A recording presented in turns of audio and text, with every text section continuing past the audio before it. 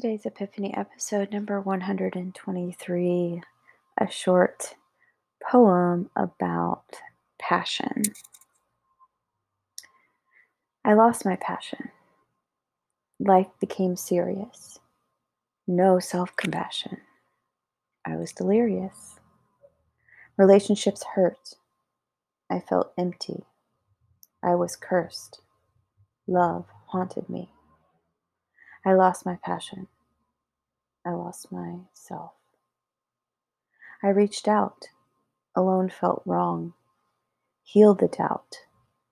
Now I belong. I am love. Now I feel right. Room to become. Space for the light. I found passion.